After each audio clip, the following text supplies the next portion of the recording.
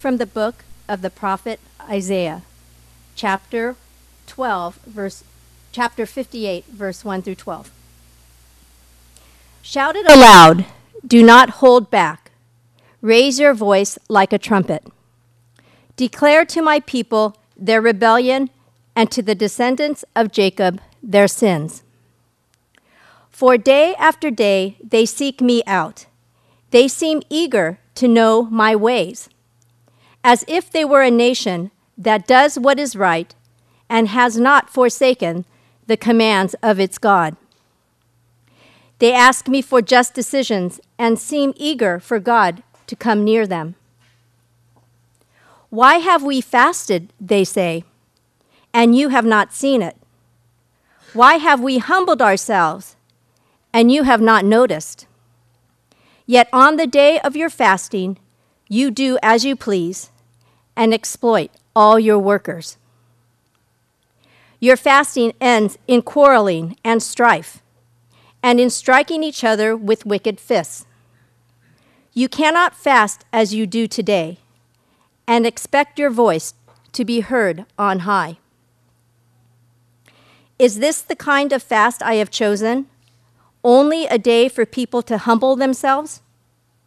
Is it only for bowing one's head like a reed and for lying in sackcloth and ashes? Is that what you call a fast? A day acceptable to the Lord? Is not this the kind of fasting I have chosen? To loose the chains of injustice and untie the cords of the yoke, to set the oppressed free and break every yoke. Is it not to share your food with the hungry and to provide the poor wanderer with shelter? When you see the naked, to clothe them and not to turn away from your own flesh and blood? Then your light will break forth like the dawn, and your healing will quickly appear. Then your righteousness will go before you, and the glory of the Lord will be your rear guard. Then you will call, and the Lord will answer. You will cry for help, and he will say, "Here am I." If you do away with the yoke of oppression, with the pointing finger and malicious talk, and if you spend yourselves in behalf of the hungry and satisfy the needs of the oppressed, then your light will rise in the darkness, and your night will become like noonday. The Lord will guide you always. He will satisfy your needs in a sun-scorched land and will strengthen your frame. You will be like a well-watered garden, like a spring whose waters never fail. Your people will rebuild the ancient ruins and will raise up the age-old foundations. You will be called repairer of broken walls, restorer of streets with dwellings. The word of the Lord.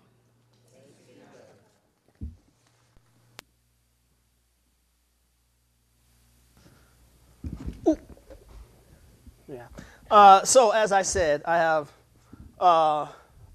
more to do, and I'm going to apologize right now because I know you're thinking, whew, that's a whole lot of Tim. That's a whole lot of Tim. Hopefully it will be a whole lot of the word and not as much Tim.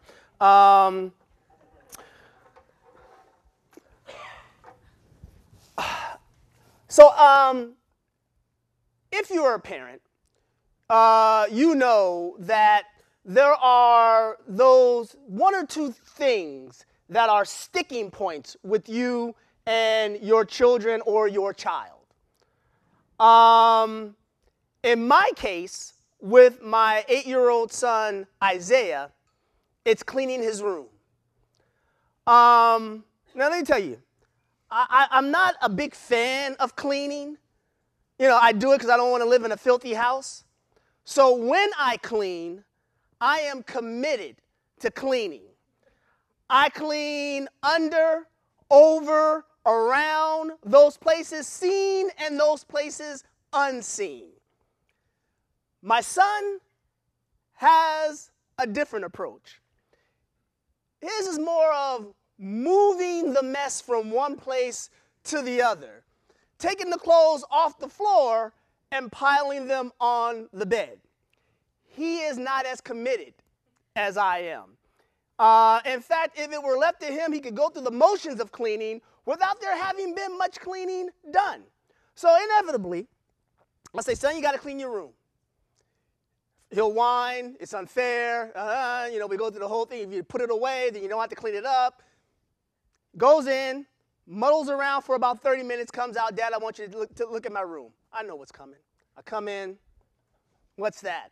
Oh, I didn't see that. Okay, well, it needs to be cleaned.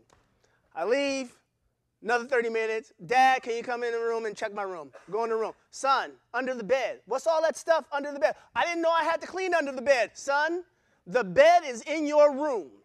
If the bed was out in the front yard, then you wouldn't have to clean up under your bed because it's not in your room. But since the bed is in your room, under the bed is in your room. He wants to go through the motions of cleaning up his room without actually cleaning up his room. And it's hard for me to make him understand that you have to be committed to cleaning and not just go through the motions, because at some point we're going to send you out into the world. You're going to have housemates, and I don't want them going, He is so nasty. How did his parents let him be so nasty? I tell you that to tell you this. In a sense, that's where we start in Isaiah 58. God is putting the people of Israel on blast. He's giving the writer of Isaiah permission to call them out. God says, shout it aloud. Do not hold back. Raise your voice like a trumpet. Declare to my people their rebellion, and to the descendants of Jacob their sins. For day after day they seek me out. They seem eager to know my ways, as if they were a nation doing what is right, and has not forsaken the commands of its gods. Of its God. Gods. No, that's not where we're going. So, let me just tell you, the trumpet is one of my favorite instruments. And that's probably because it's loud like me. But other than it being loud, when you have a master musician playing the trumpet, he or she can hit a note that is so piercing that it sends chills down your spine and it hits you in your soul. It is to this degree to which God is calling his people out. We're told that Israel is whining that they're following God by observing spiritual practices, particularly fasting, and yet God is not making himself known to them. Isaiah says, phooey. That's an old Popeye term. Phooey.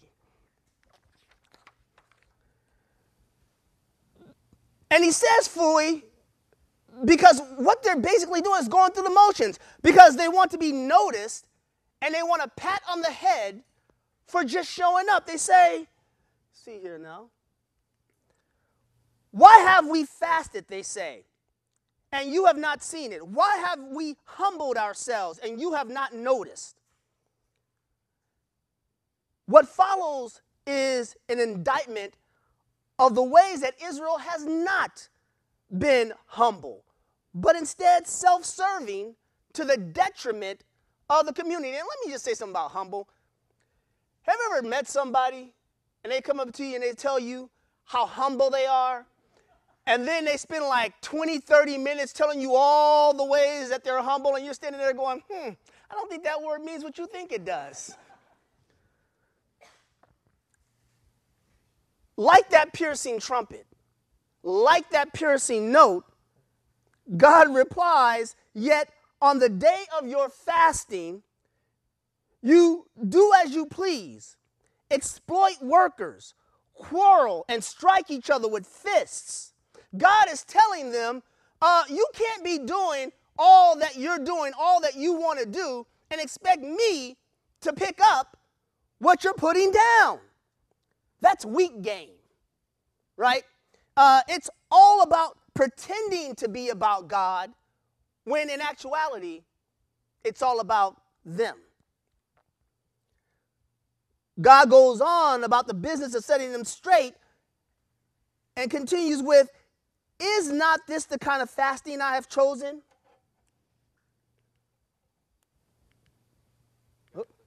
Oh, I'm clicking. Wait. That's right. Nope.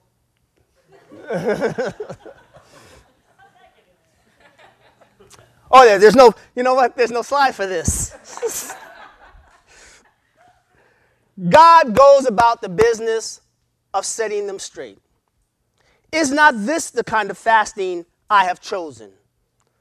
To loose the chains of injustice and untie the cords of the yoke, to set the oppressed free and break every yoke. Is it not to share your food with the hungry and to provide the poor wanderer with shelter, when you see the naked to clothe them, and not to turn away from your own flesh and blood? Then your light will break forth like the dawn, and your healing will quickly appear. Then your righteousness will go before you, and the glory of the Lord will be your rear guard. Then you will call, and the Lord will answer. You will cry for help, and he will say, here I am. The road to salvation is through God. But I would argue that what God is saying to Israel is that the road to God is through his people. God says fast, but fast with your focus being on the well-being of your community, because God doesn't like pageantry. Because so much of the time, most of the time, pageantry is about me. And it's totally void of we.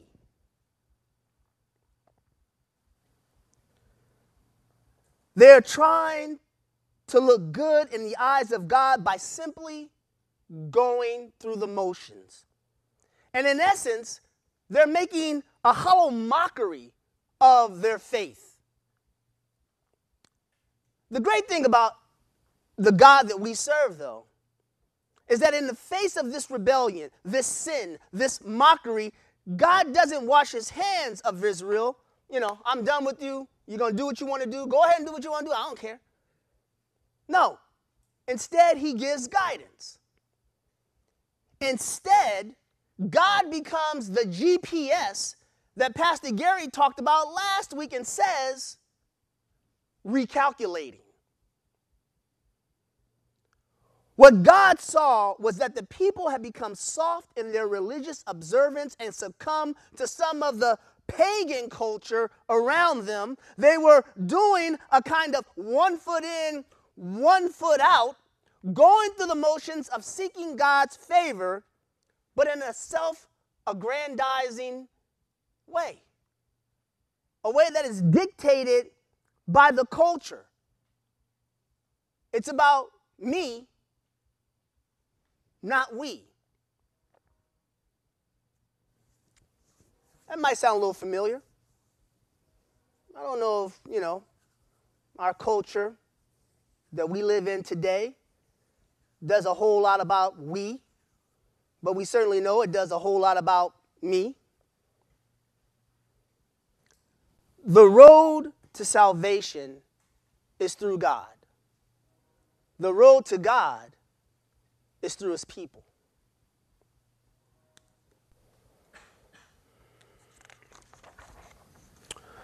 So why do we fast? What is fasting? I mean, simply put, fasting is abstaining from food, drink, or anything, right? And as Christians, we fast as a way of letting go of things so that we might fully submit into a spiritual space of prayer and fellowship with God. Through fasting and prayer, we are able to ascertain the power of God in our lives. And even if the idea of personal salvation was the focus of what the Israelites were doing, what we see in Isaiah is that that's even missing the point.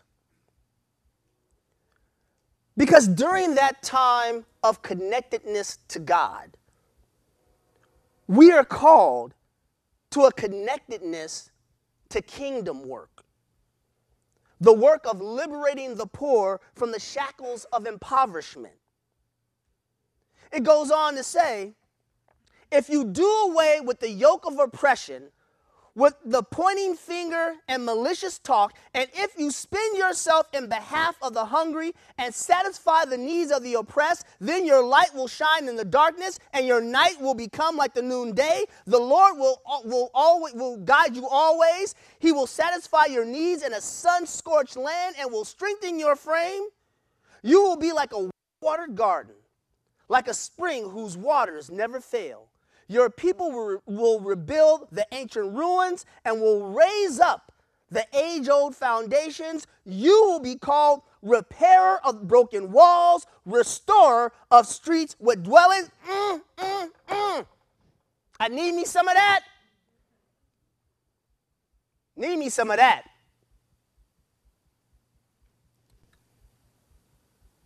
But God refuses to let us be lone wolves. God's kingdom doesn't come through rugged individualism. Now, that doesn't mean that God sees us as indistinguishable cogs. No. God made us who we are. He made us different. He gave us all different gifts. However, we are pieces of a whole. There were people suffering. There were Israelites suffering from hunger, injustice, oppression. But people of faith who couldn't or wouldn't empathize or sympathize, they at best ignored it, at worst contributed to it, and doing so while going through the motions of seeking God's favor. God didn't, and God does not play that. Am I my brother's and my sister's keeper? Absolutely, says the Lord.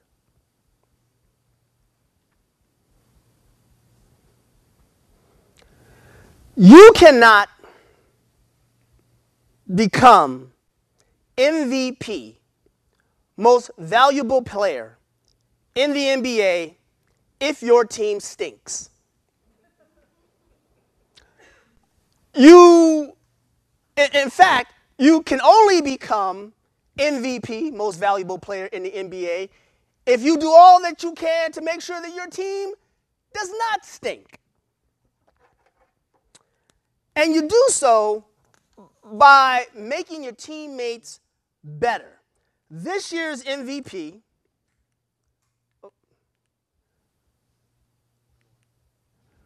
Russell Westbrook. Russell Westbrook this year was balling, y'all. Russell Westbrook was putting in work. He broke the NBA record for the number of triple-doubles in a game. Triple-double means that in a game, he was double digits in scoring, double digits in assists, and double digits in rebounds. Now, for those of you who don't know nothing about basketball, some of that stuff, you're like, I don't even know what that means. I'm getting there.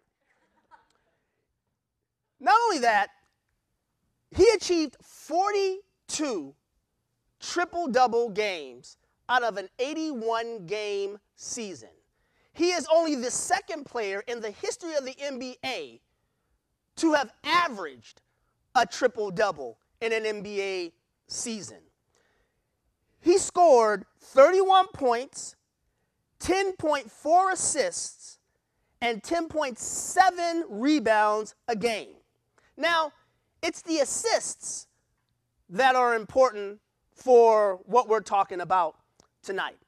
So basically an assist is, I have the ball, I pass you the ball, you score, right? So my pass to you enabled you to score. They track that, right? So that means, so this cat is making 31 points a game.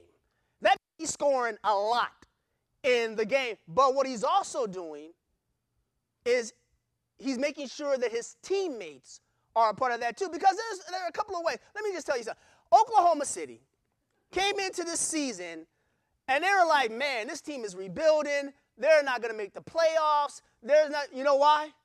Because they lost Kevin Durant. Their loss, our game, go Dubs! So, it was looking dire to OKC. Russell Westbrook said, not on my watch. And he performed the way that he did, and they made the first round of playoffs. However, he could have easily just went out for his and couldn't care less about the rest of his team. You don't get 10 assists a game by being all about yourself. He brought his teammates along, and so in achieving his goal, his teammates were also able to achieve their goal. So he put personal success aside to bring his team on, and it paid off. They did make it through the playoffs. They got knocked out in the first round, but hey, they made it. Now, I'm not going to say that we should all be striving to be MVPs for the Lord. Although, it's not the worst thing you can strive for. But what we might be learning from Isaiah is that even in our most intimate observances of our faith, meaning even in those times of fasting and prayer where it is to somewhat about us, we are still called to be mindful and active towards the well-being of the whole body of Christ. Not me, we. And maybe, just maybe, that's what true discipleship is. Maybe that's what true personal salvation is. Maybe it's that it's intractably connected to our actively pursuing liberation for the oppressed. Because I'll say it again. The road to salvation is through God. The road to God is through his people.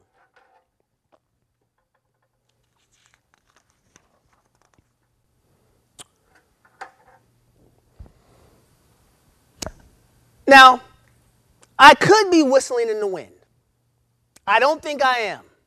And I don't think I am because there seems to be a cause and effect in Isaiah. An if-then relationship that's set up, right? So we go,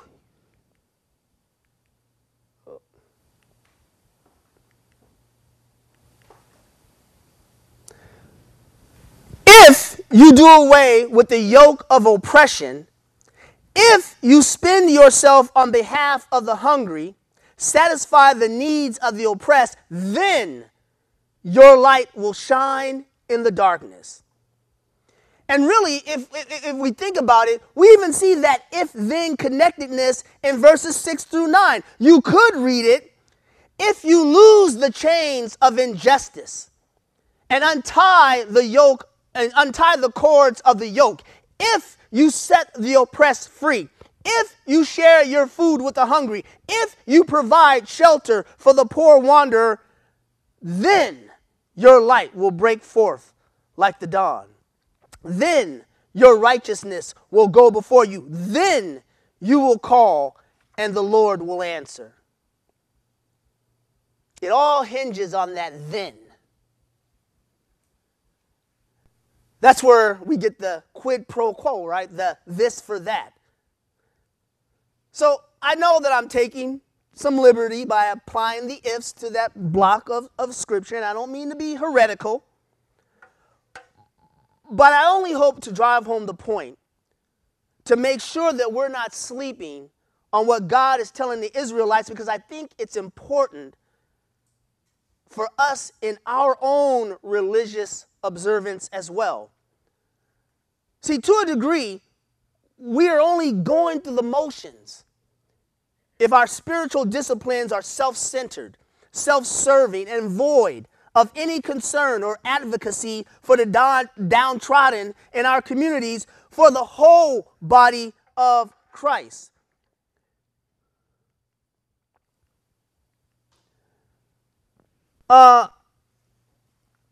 Black theology writer James Cone, in his book God of the Oppressed, thinks of it this way. The Christian community is that community that freely becomes oppressed. Christians join the cause of the oppressed in the fight for justice, not because of some philosophical principle of the good or because of a feeling of sympathy for people in prison. Sympathy does not change structures of injustice. The authentic identity of Christians with the poor is found in the claim which the Jesus encounter lays upon their own lifestyle, a claim that connects the Christian with the liberation of the poor. Christians fight not for humanity in general, but for themselves and out of their love for concrete human beings. The road of salvation is through God. The road to God is through his people. Isaiah 58 seems to be conveying to us what God is telling the Israelites, that salvation is not arrived at by just going through the motions. That to commit to God is to commit to the community and healing the afflictions on that community. We might be able to sum that up in Micah 6:8. He has told you, O mortal, what is good and what does the Lord require of you? To act justly and to love mercy and to walk humbly with your God. So this week, take an account of your own spiritual practices and disciplines and find those places, if any, where you might just be going through the motions, where it might be stale or self-indulgent, more about you than God, than kingdom work. We did, I forget what series we were in, but this is a few months back. One of the practices that we did for that week was Pastor Gary asked us to pick a meal in the day and fast for that meal. You know, I like to be a, good congregant, good elder. I try to follow, the instructions of the pastor. And so that week I went in and I said, well, I guess I could do breakfast since I don't eat breakfast. I thought that'd be cheating. So I'll do lunch because I really like lunch because I don't do breakfast. I'm usually starving by lunch. And so I was really intending just to go and do it and go through the motions. And so Monday came, and I'm like, oh yeah, no lunch today. Got to wait until dinner. I'm going to fast. I'm going to sit here at my desk and do my work, not think about lunch, because I'm fat. I'm supposed to do this. And then it dawned on me, I have a choice not to have lunch today. I have a choice not to have lunch tomorrow. In fact, when this fast is over and I want lunch, I ain't going anywhere I want for lunch. I can bring my lunch. I can go out and pay $20 for lunch. That's not a choice everybody has. For me, making that connection changed the way I went into that fast for the rest of the week. Realizing that was kind of what was supposed to be put on my heart. Maybe not on everybody. I mean, different people came out of that with different things. But for me, it was remember the folks that can't, that this is not a choice for them. That one meal a day is the only choice. no meal a day might be the only option. It changed the way I went in to that week. It changed how I prayed during that time in that week. It refocused and just for someone who engages in social justice, it reminded me again why I do social justice. Not out of sympathy, because sympathy doesn't change structures. So, this week, take account, see where it's a little stale, see where you just might be going through the motions, and invite God into that. And say and ask him, Lord, how can you refresh this for me? God might send you somewhere else. You might say, you know what, you're done with this one, try this. But we don't want to be just going through the motions. Because once again, the road to salvation is through God, and the road to God is through his people. Let me pray.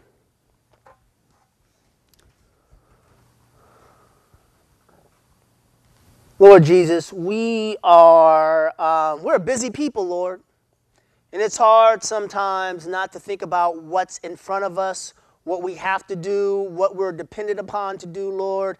It's hard to even make that break, Lord. But we ask that you come to us and you, Lord, you give us the space. You refresh the ways that we connect with you, Lord, so that we might be able to see how our connectedness to you